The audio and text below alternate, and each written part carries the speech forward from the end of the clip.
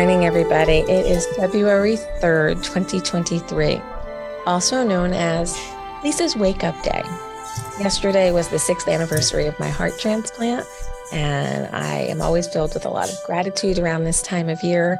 And I like to share a little bit about Brandy and our shared journey. Brandy is my donor's name, and this is Tales from the Heart, a podcast from the Hypertrophic Cardiomyopathy Association.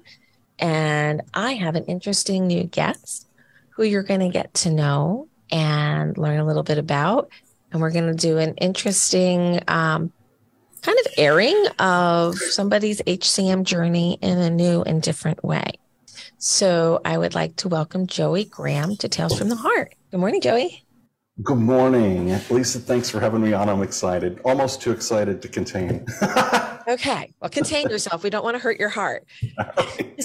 For those of you who've been around Tales from the Heart for a while, this is, we're going into our 3rd season, and we try to keep things fresh and change things up occasionally. A couple of weeks ago, I had noticed that somebody we had spoken to earlier in the year last year had said, I think I want to vlog my HCM journey. And I'm like, I got an idea. So we spoke earlier this week, and I said, how about we do this together? We help educate, we help inform, and we kind of show the real raw truth of what it is to unpack HCM and start to understand our family health history, understand our own journey, evaluate our wants and needs, evaluate what we need from our families. Let's unpack it, and let's just be real and raw and just do it. And Joey comes from an interesting background where I thought he could help bring this story to life in a different way. So Joey, who the heck are you?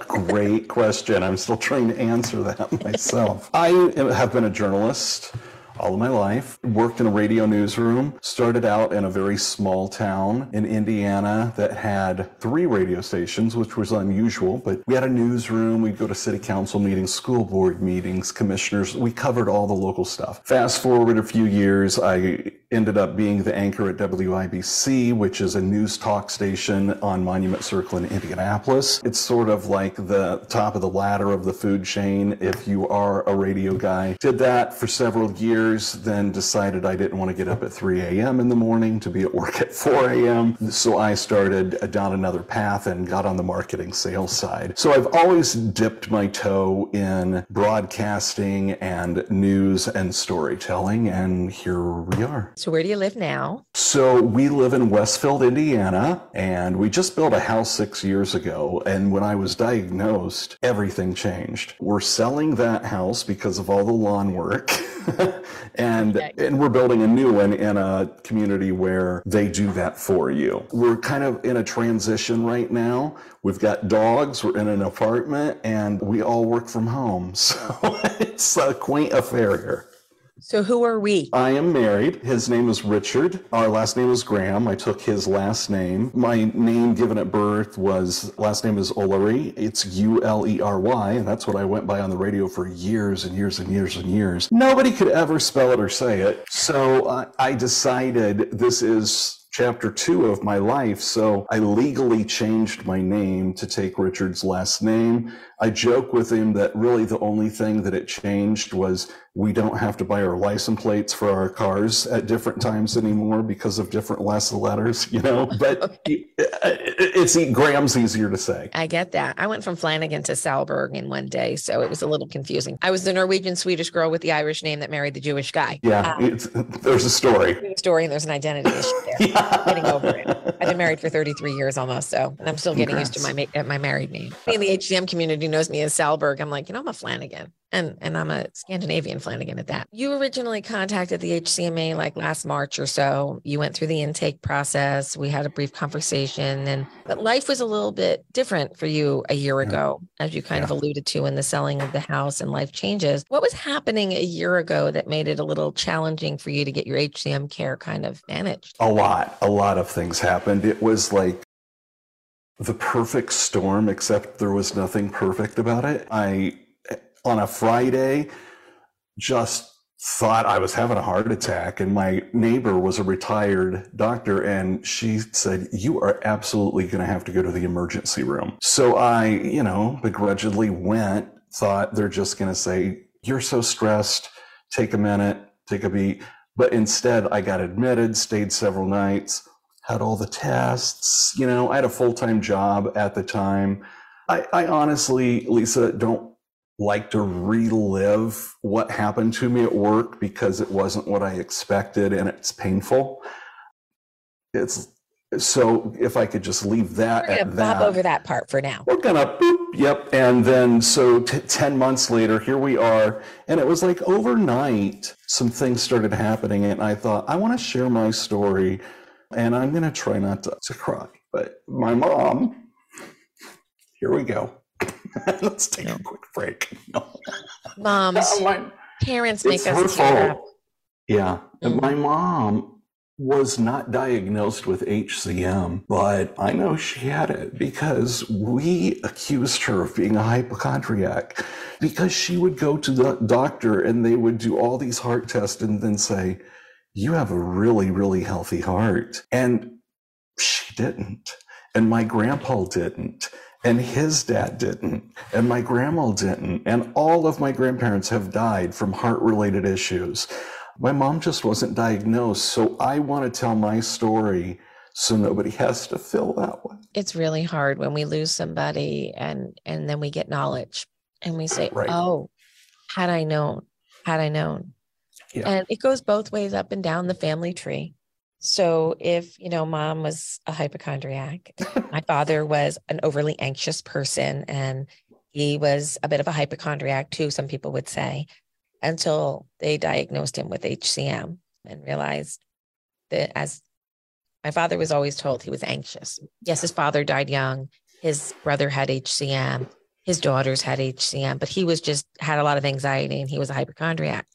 When they finally diagnosed my dad with HCM, he said, I feel better knowing it's not in my head, it's in my heart.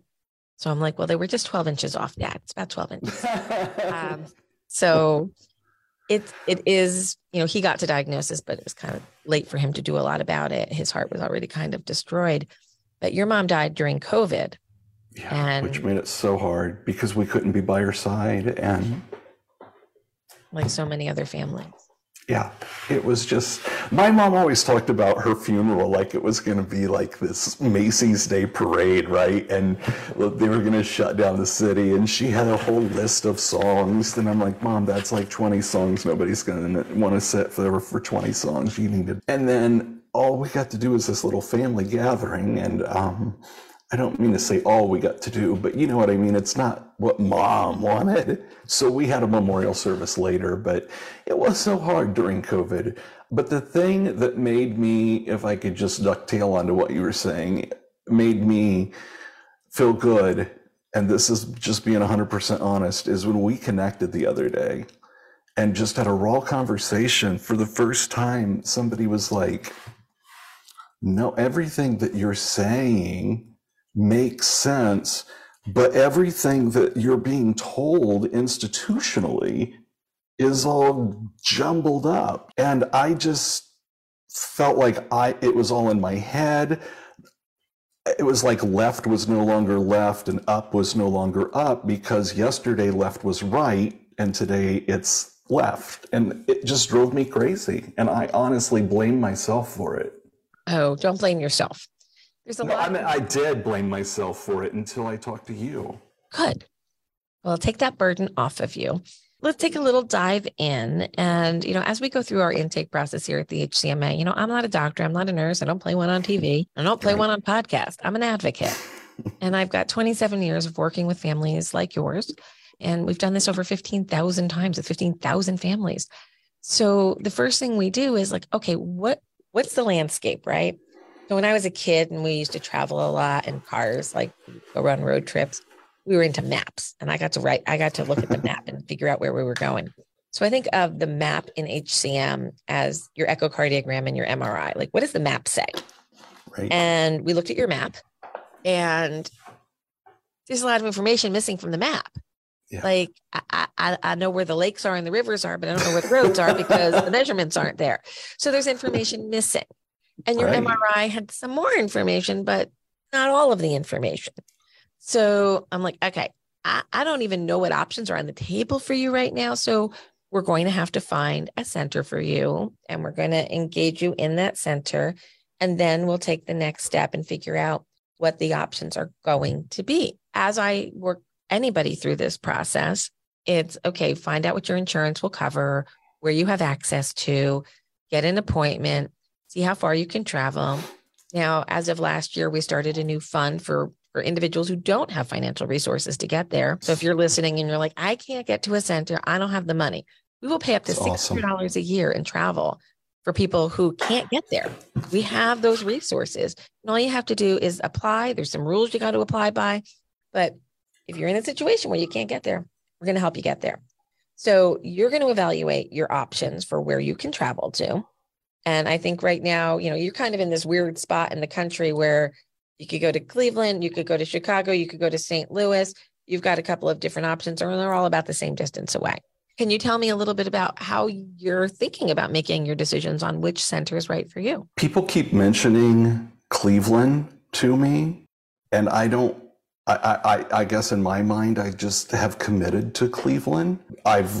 Trust me, I've had 10 months. I've been on their website, on your website. I have consumed more YouTube videos and podcasts about hearts than I care to admit. But I have found that there is a misunderstanding that people confuse clogged arteries and heart disease with hypertrophy. And they are not even the close cousin, and that there are a lot of doctors that do plumbing on your heart and clean out those arteries, but there are not a lot of specialists, as you're saying, regionally, to have that done. So, but it's a good question. I'm leaning towards Cleveland Clinic, but I'm certainly open to look. I'm like deferring to you because you took my call. Okay. So let's explain how that part works. I'm never going to tell you where to go. I'm going to give you suggestions, and it's going to be up to the individual and your family. And you're going to look at, what fits into your life. And if you have to go back multiple times, what's the easiest to get to, and what will your insurance allow, and all of those things. You have three good options. Good options. There are 3 HCMA recognized centers of excellence, and they each have a pretty long history. Cleveland, I've been working with since the very, very beginning. So since 1996. Northwestern, I think that's going on like 10, 15 years, and about the same for St. Louis. So I have good, deep relations there. They have good, deep knowledge of HCM, strong teams. So you've got 3 really good options in that circle around you. We'll make that choice for further evaluation. And then you have to go back to the drawing board, and we're probably going to revisit almost all of your tests. Yeah. So what tests have you already had? I had an echogram, which I'm going to just say was not a big deal, like it was easy peasy. Mm-hmm. And then they put me through a heart cath, and I don't remember much about that. I had a cardiac MRI, which that was a long few minutes. Yeah.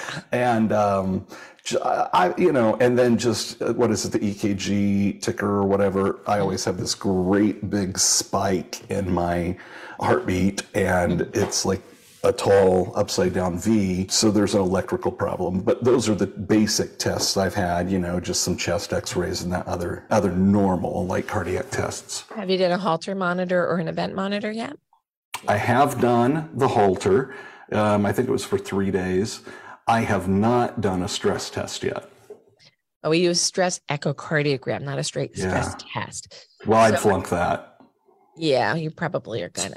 So stress test. I think the reason that they did a cardiac cath on you was to rule out coronary artery disease early on, because we didn't have a clear diagnosis. So it's not an inappropriate test based on your symptoms, but it's not something that we do regularly in hypertrophic cardiomyopathy in terms of management, unless you're going in for surgery or a procedure. We shouldn't have to redo that test anytime soon. So the echocardiogram, the stress echocardiogram, the MRI may or may not need to be redone depending upon how good the quality of the MRI was and which protocols they use. And then we'll kind of hit the reset button on you and get you evaluated by a center. Now we're going to take a dive down the then what. Okay.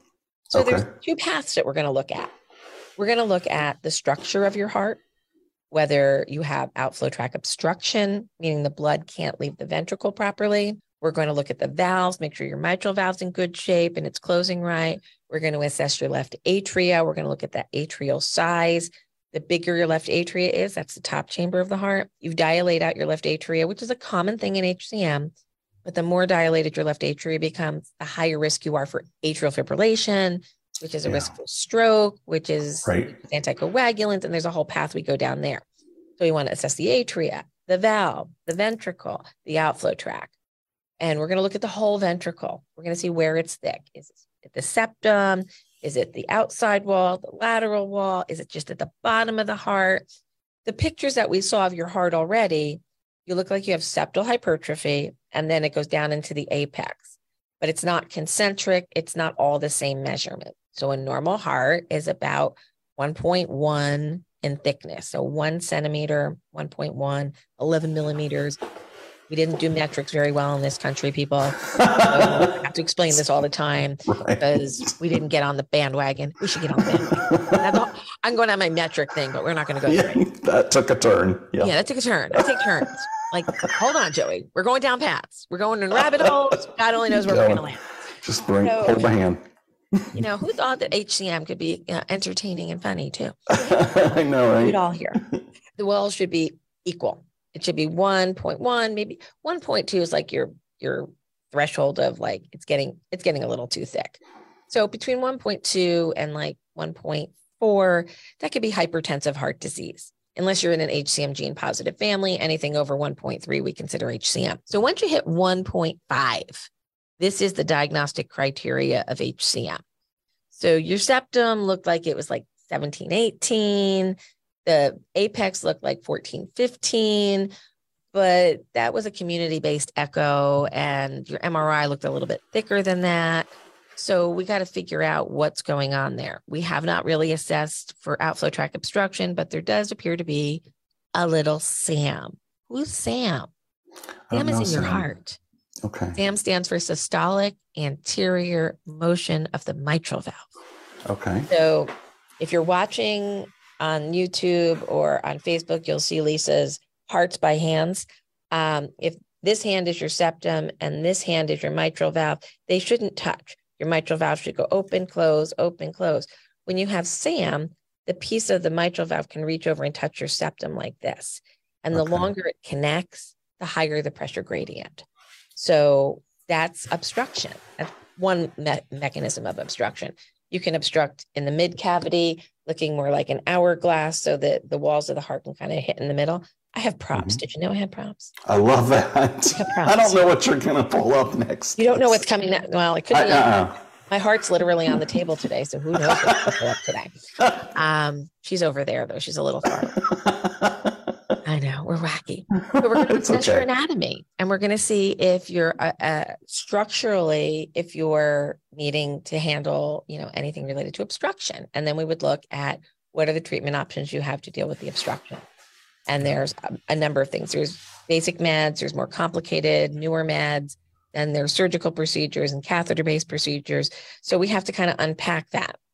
The second thing we're going to look at, which is completely separate, and they have to be looked at in their own silos. So we look at the structure and we look at the map and we figure out what's going on there. Then we look at the conduction and the electrical system of your heart. So, Joey, I want you to think of your heart like a house. In the walls of your house, you have plumbing and electricity. Inside the walls of your heart, you also have plumbing and electricity. So you've got your coronary arteries that run through the heart muscle itself. And then you also have an electrical system that tells your heart it's time to beat, it's time to beat, it's time to beat. So those big spikes that you're seeing on your EKG, those are not necessarily electrical problems. Those spikes are measuring how powerful the heart is at each point of the contraction. So those big spikes are showing lots of energy and thick muscle. So the wonkiness of the beat, like if you look at the Tales from the Heart sketch behind you, that's my old heartbeat. Is it really? Yeah, it is. I use my own. That's cool. That's my wonky little beat there, pre-transplant. So that's an end-stage heart failure heart. Your EKG showing those big volts is showing power. It's not showing arrhythmia. Which is that good or bad? It's not good or bad. It's just you. Okay. So if your heart was thinner, so think about those volts, that power. You put 12 leads on. Each lead takes a different part of your heart, and it shows how much energy is going through that part of your heart. Okay, so silly thing. People are like, oh, it's my QRS. And they talk about your T waves and U waves. And I'm like, one day I'm like, what do they mean? Like, I'm thinking there's like some technical name, what S stands for, T stands. No, it's alphabetical, people. It could be A, B, C, D, E, but it's QRSTU. For whatever reason. They just gave it letters. So right. Don't worry about it just each little beat has a letter attached to it. So we have to get a little complicated in cardiology. We can't call tachycardia fast heartbeat, but tachycardia is a fast heartbeat. Bradycardia is slow heart rate, but we call it brady and tachy just to keep you on your toes. Your electrical system needs to be evaluated to see if you are prone to arrhythmias. And we're going to then take the map and the electrical information with your symptoms and your family history, and we're going to assess risk of sudden cardiac arrest based on all of these factors. And we haven't really gotten there with you yet. We need to get there, and that's what you're going to do at a center. We're going to take all of the pieces of the puzzle. We're going to put them together with somebody who knows how to put this puzzle together, because it's a complicated puzzle. It's not a yes or a no. It's not an, oh, you have this little thing, so boom, we have to do something. It's a complicated maze, and it takes time and a team of experts to help you get through it. And we're going to unpack this over the next maybe 6 to 8 months. And when you have an interaction with your healthcare providers, we're going to come back and go, okay, we got an update on Joey, and here's what we've learned. Yes. Now, as we learn, you're going to make decisions, and you're going to participate in something called shared decision making. It's a science, but not everybody understands it. So your doctor will say, I'm going to help you in shared decision making. And you're going to tell them, I'm really interested in addressing this symptom, or I want to live this kind of life. I'm willing to do these types of procedures. I'm willing to take these types of meds. I'm willing to do these things. What is the right thing for me? And then the doctor will give you some suggestions. Now, here's the part of shared decision making that I don't think is working quite well yet. And that's you understanding how you're going to share in that decision making. You're going to tell them what you want, but what do you really understand about the options being presented to you? Yeah. So I'm hoping over the next 6 months or a year, we're going to unpack those decisions as you're making them, and we can talk it out. I have a feeling we're going to go down some rabbit holes that are interesting. Some people don't like certain types of medication because of the side effects or the potential side effects of those medications. Right. And we'll talk those out. Like, here are the options. Here's the meds. Do they have you on any medication right now? Metoprolol. Yep. Common drug. 200 milligrams a day.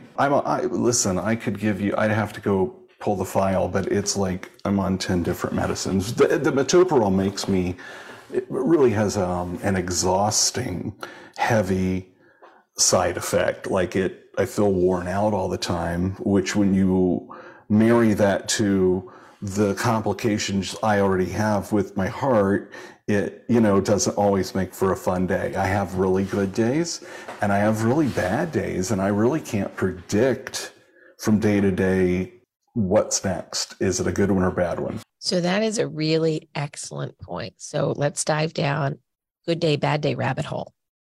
It is a known phenomenon. So much so, buckle up, people. We're going on a ride. Okay. So last week I was in Boston at a conference, and it was a conference of drug makers who all think that they want to help us feel better and they want to make drugs for us. Great. More people on the ship. Let's get a bigger boat. Let's bring them all in. They can help us feel better. But they use something called clinical trial endpoints to help us derive these drugs and get them to market.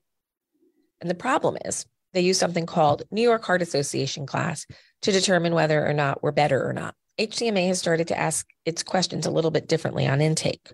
And if you were somebody in the past, 4 to 6 weeks who called us, you got asked questions a little bit differently than we've been doing it before. And we ask you, on your average day, how do you feel? And we give you the New York Heart Association class scoring. And you tell us, on an average day, I get a little winded walking upstairs and I get a little tired, but I function mostly well. So that's a 2. That's a New York Heart Association class 2. So average day 2. On a really good day, how do you feel? Oh, I'm perfect. I can walk as far as I want. I can hike. I'm great. And I feel like normal. You're a 1. Okay, when you're having one of those bad days, how do you feel? I can't get off the couch. I'm just tired. I just want to sleep. That's a 3.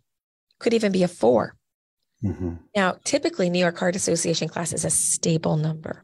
When you have heart failure symptoms, you get a class and you stay there. We don't do that. We have good days, we have bad days, we have average days. So out of 37 consecutive people who called into the HCMA just over the past couple of weeks, we asked them this question: how do you feel? Out of 37 people, only 5 were stable in a class. 2 were stable 1s, 2 were stable 2s, and 1 was stable 3. They were always in that heart class. If we're going to develop new medications, so you don't have all these side effects, how are we going to determine if they're working or not? I've gone out to pharma and some other partners, and we have some really big meetings coming up where we're going to help maybe figure out some new clinical trial endpoints. And just so you know, this is about a $2 million proposition to validate a new endpoint. And we've got some fantastic partners that are coming to the table that want to help us solve this problem. We've got some big work to do. That good day, bad day thing that you're feeling is so normal. After I watched A Man Named Otto, and I don't want to give it away, I know you went, last night? Oh, yeah. That was my second viewing last night. Yeah. Yeah. Until I saw it play out on the screen, the most benign things in my life that I never gave a thought were contextualized. It was like a couple times I had aha moments that just, you were talking about in a post today that when after your transplant you woke up and you couldn't hear your heartbeat and it sounded so silent. Just those little subtle things. When I saw Tom Hanks on screen, I was like, wow, I'm seeing some things that happen to me. And I think right now is our time for our story, right? That's why I want to do my vlog and work with you, make sure everything's accurate, is because of A Man Named Otto, the movie. And because, there's speculation about Lisa Marie. What was her deal? I mean, no, but we don't know. What about Elvis? What about her grandma? What about, all these things, the football player that died and we watched it on national TV after he got, tackled. And now is the time. Now is the synergy for this. Everybody is kind of paying attention right now. So that's why I feel like it's our time to tell it. I think it's our time to tell it for a lot of reasons. There's some media pop. So the Bills player probably suffered from commotio cordis. I don't have a clinical diagnosis on him, but that's the speculation. The CPR response was amazing that we got there that quickly. And I'm really happy to hear that he has partnered with the American Heart Association to get out there and spread awareness about CPR and AED use. We repackaged a 12-year-old program called Drill Dr. Heart. Oh, look, I made the front page of the newspaper locally with it this week. I shared it. 2010, and I was in heart failure, so I'm not particularly happy about the picture, but I love the byline there, like, boom. And we got 2 whole pages. And Dr. Heart is a program that helps educate, right? It educates on the preparedness for cardiac arrest. So we know you got to go get your CPR training and your AED training, critical. But in the moment, what do? Do you know who's getting the AED, where the AED is, if there's an AED, who's calling 911, who's CPR certified? What are your state laws? Who can do CPR with Good Samaritan coverage? Who can use an AED with Good Samaritan coverage? And the challenge is being launched today. So this is kind of the announcement of the formal launch. And what you're going to do is you're going to practice it, you're going to film it, you're going to post it, and you're going to share it on social media. And under your classification, so you'll choose a class, whether you're a team, a school, a workplace, house of worship, or community center, each one of those classes, the highest engaged piece will win an AED. Thank you to FibTech and Morristown Medical Center for Morristown is putting up, and Matt Martinez and the HCM program are putting up 1 AED, and DeFibTech is putting up 3. Go do the challenge. We're going to give away AEDs. So that's awesome. Yeah, the whole thing is awesome. just growing up, not paying attention too much. I walked down hospitals and schools and courthouses and walk right by and not give it a second thought, right? But boy, my point of view has changed after my February diagnosis, and you really need to pay attention to where those things are, because timing is everything. Like we saw during the football game, everybody was in the exact right place at the exact right time and responded, and that's important. So I'm going to take a moment and go back in time 30 years. March 1990. Young man named Hank Gathers was playing basketball. He had a known diagnosis of HCM, and he was still playing, thought it would be okay. And he takes a shot, turns around, goes halfway down the court, kind of leans on his knees for a minute. There's a look on his face that we all recognize, like, uh-oh, something's not right. And he turns and he collapses. And then he gets back up, and then he collapses into his coach's arms, and he's on the ground. And everybody's just looking at him.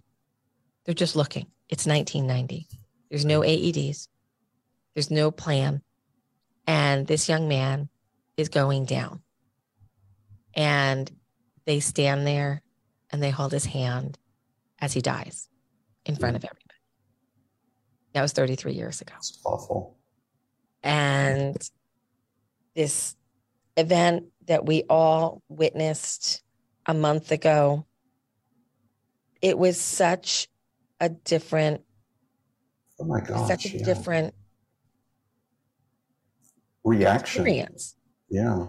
DeMar goes down, and we all watched, the scene where he just kind of gets up, and then he's never quite steady on his feet, and he's down, and the EMT trainer comes out. I counted it out. It seemed like 10 seconds when I counted it.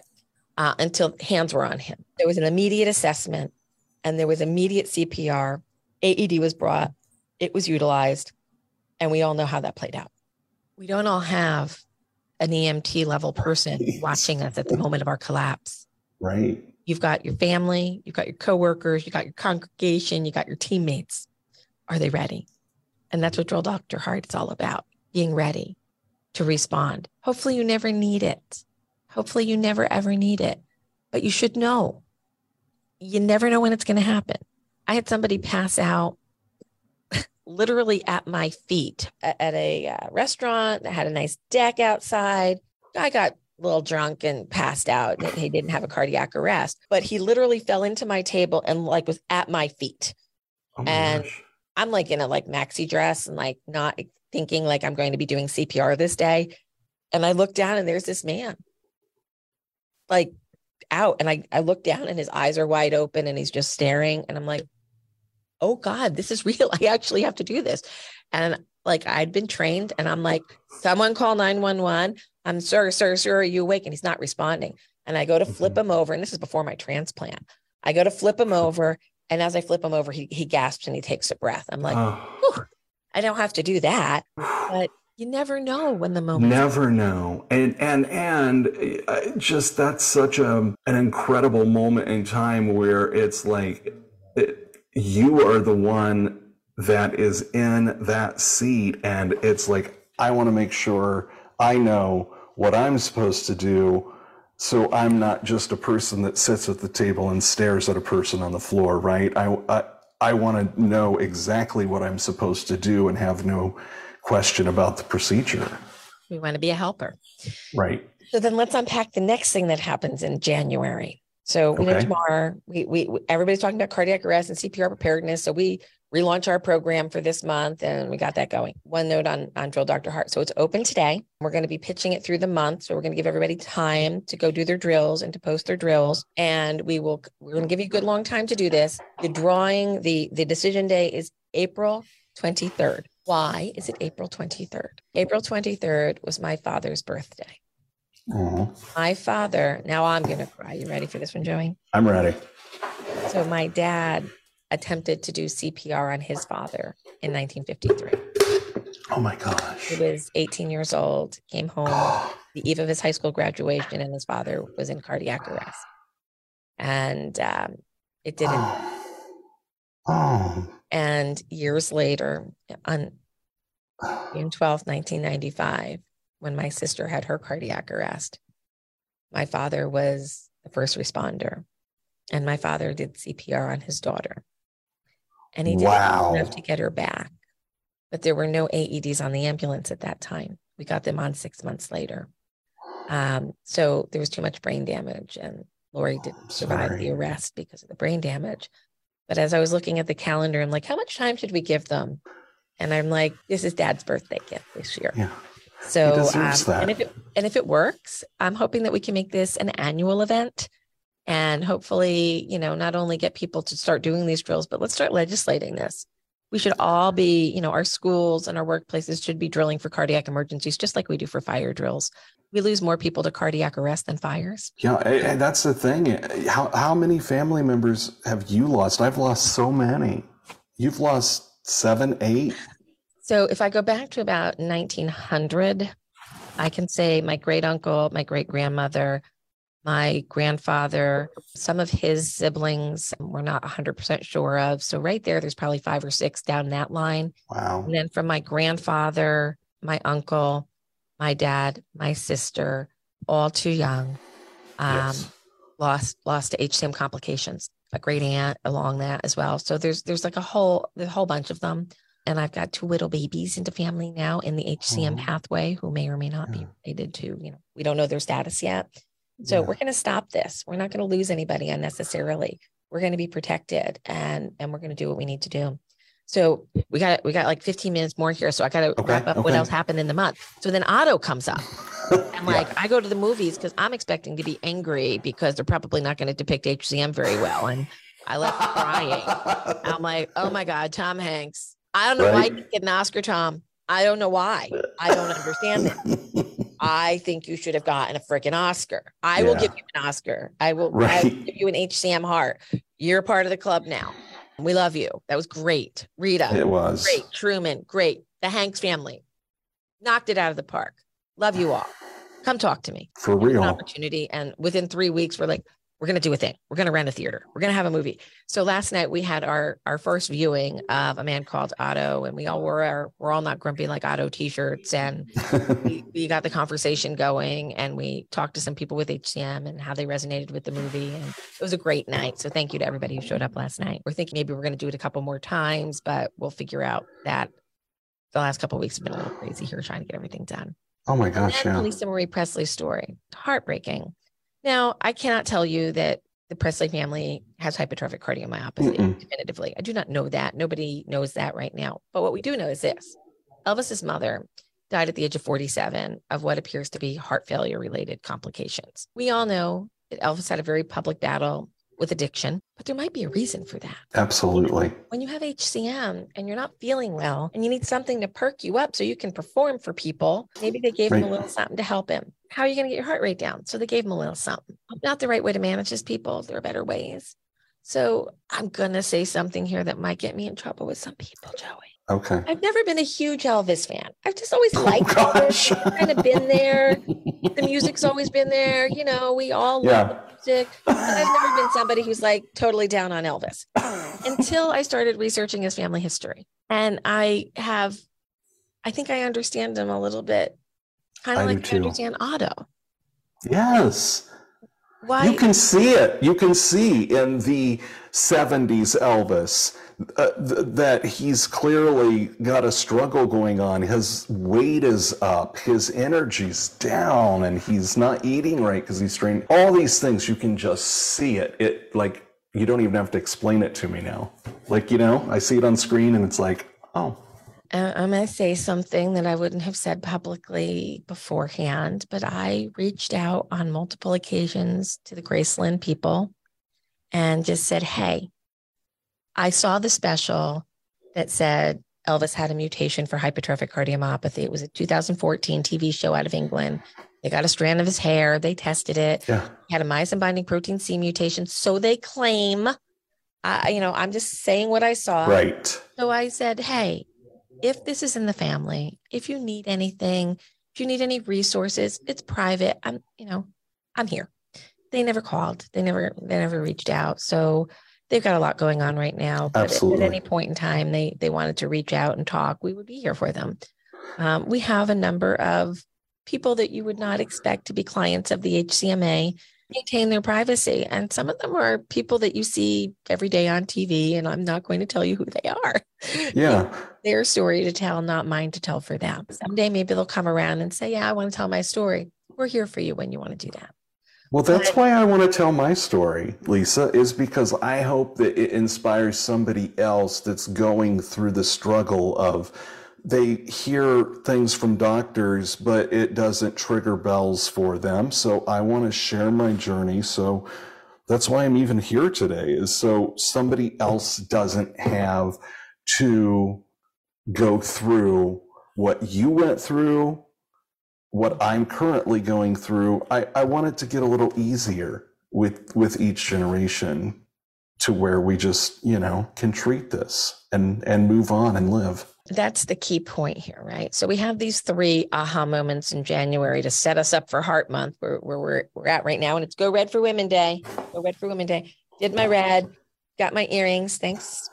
It's my only red shirt. I'm gonna have to get a couple more. Well, I know. We got to get a couple more out there. These earrings are available on the Facebook group right now. A lovely young lady has made them, and they're actually like made out of clay. They're very soft and very light. So I figure it's my double heart week, so I wear them. So they're fun. We have a lot to teach people, and we're going to unpack Joey's journey. We're also, shout out to Eric Swanson from our Facebook group, who reached out to me also this week to say, hey, I think I want to do some podcasting and to tell different stories of HCM. So Eric, breaking news here. We're going to set up an HCMA discussion group about how to share your story and how to use your social media feeds to tell an accurate, medically sound story and lead people to trusted sources of information in an organized way. And then we'll kind of dovetail that into the website and our media reach. And we're going to start talking about HCM stories in every community. I don't care where you live in the world, there's HCM in your neighborhood. We're out there. We're everywhere. You see us every day, but you don't know it. Right. We look so normal. Right. And good. We look so good. Damn good. I can go back to my heart failure, Lisa. Like, okay, this was not my highest moment. I was giving a talk.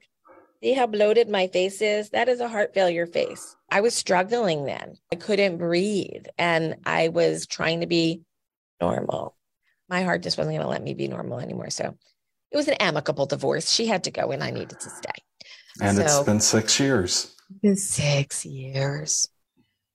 I can't. I mean, that's incredible. It really is, that you have a new heart in you and you're feeling better. I mean, honestly, science just keeps, thank you, science. And thank you to the doctors that take the time to learn this and be the experts at the centers of excellence and absorb this. I could not agree more. I put a post on my LinkedIn page this morning about this. Some people will use words like, it's a miracle. It is not a miracle. It is hard work. It is failure after failure after failure, long nights away from your family. It is struggling to meet endpoints and struggling to get people in clinical trials and struggling to find the right methods of treatment. I mean, for God's sakes, the first transplant in the United States was done the year I was born, 1968. And then they stopped doing them through most of the 70s because everybody went into rejection and died. Not until they came up with cyclosporin as kind of a mistake that they realized it suppressed the immune system and allowed the organ to stay. And we've gotten so much better with anti-rejection medication. I take 2 anti-rejection pills a day, 1.5 milligrams of tacrolimus twice a day. That's pretty much all I need, and some statins.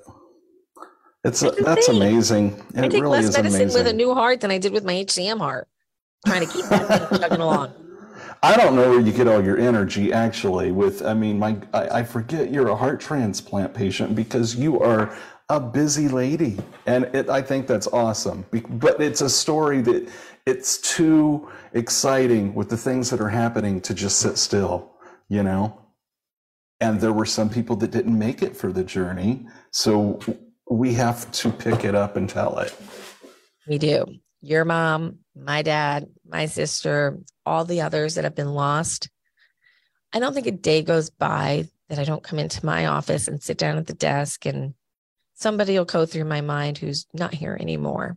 Somebody who didn't make the long haul journey with us. A dear friend, Irene, who did not make it through her transplant. I was thinking of an old friend, one of my first HCM friends, who was one of the first people I knew who HCM transplanted. His name was Chuck Morrell. Hi, Holly. And I was thinking of Chuck the other day and how I wish he was here to be part of this journey now, because I think he would really get a kick out of where we're going with things now. There's just been so many wonderful people over the years, and some that we lost way too soon. And we learn that we think we know HCM and we think we can control a lot of it. But sometimes it's a little craftier than we know how to deal with, and we don't always win.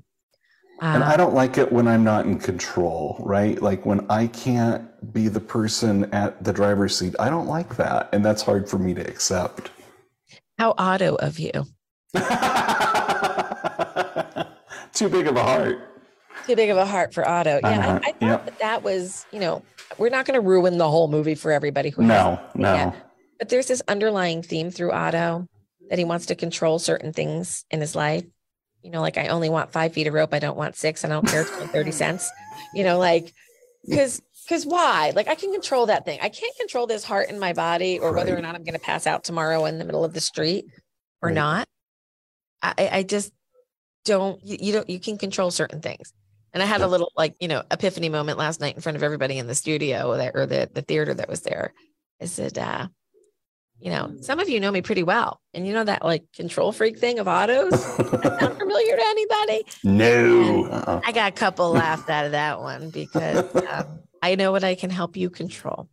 And I think my path has been to empower others. Here is information. I can't fix it for you, but I can tell you, here are things you need to think about. Here are things you need to do.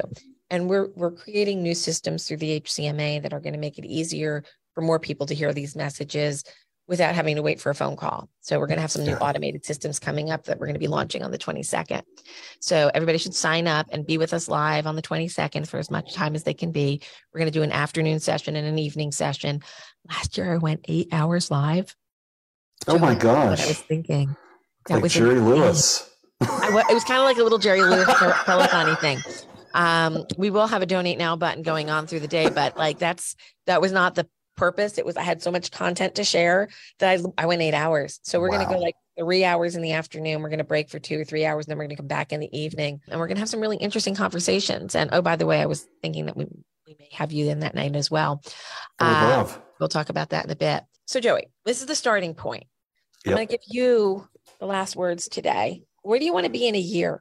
I want to be on the other side of knowing how my journey gets better. I want to have clearer answers to questions that 10 months out from diagnosis I still don't have, and those have been long 10 months. I want people to know that there is a Facebook group that I'm a part of and you're a part of that is really, it's a deep well of knowledge and emotion and support and non-judgment. So join the Facebook page for our group, the HCMA. I don't know if we need to link it or whatever, but if you're not a member. We got Ross dropping links as we're talking.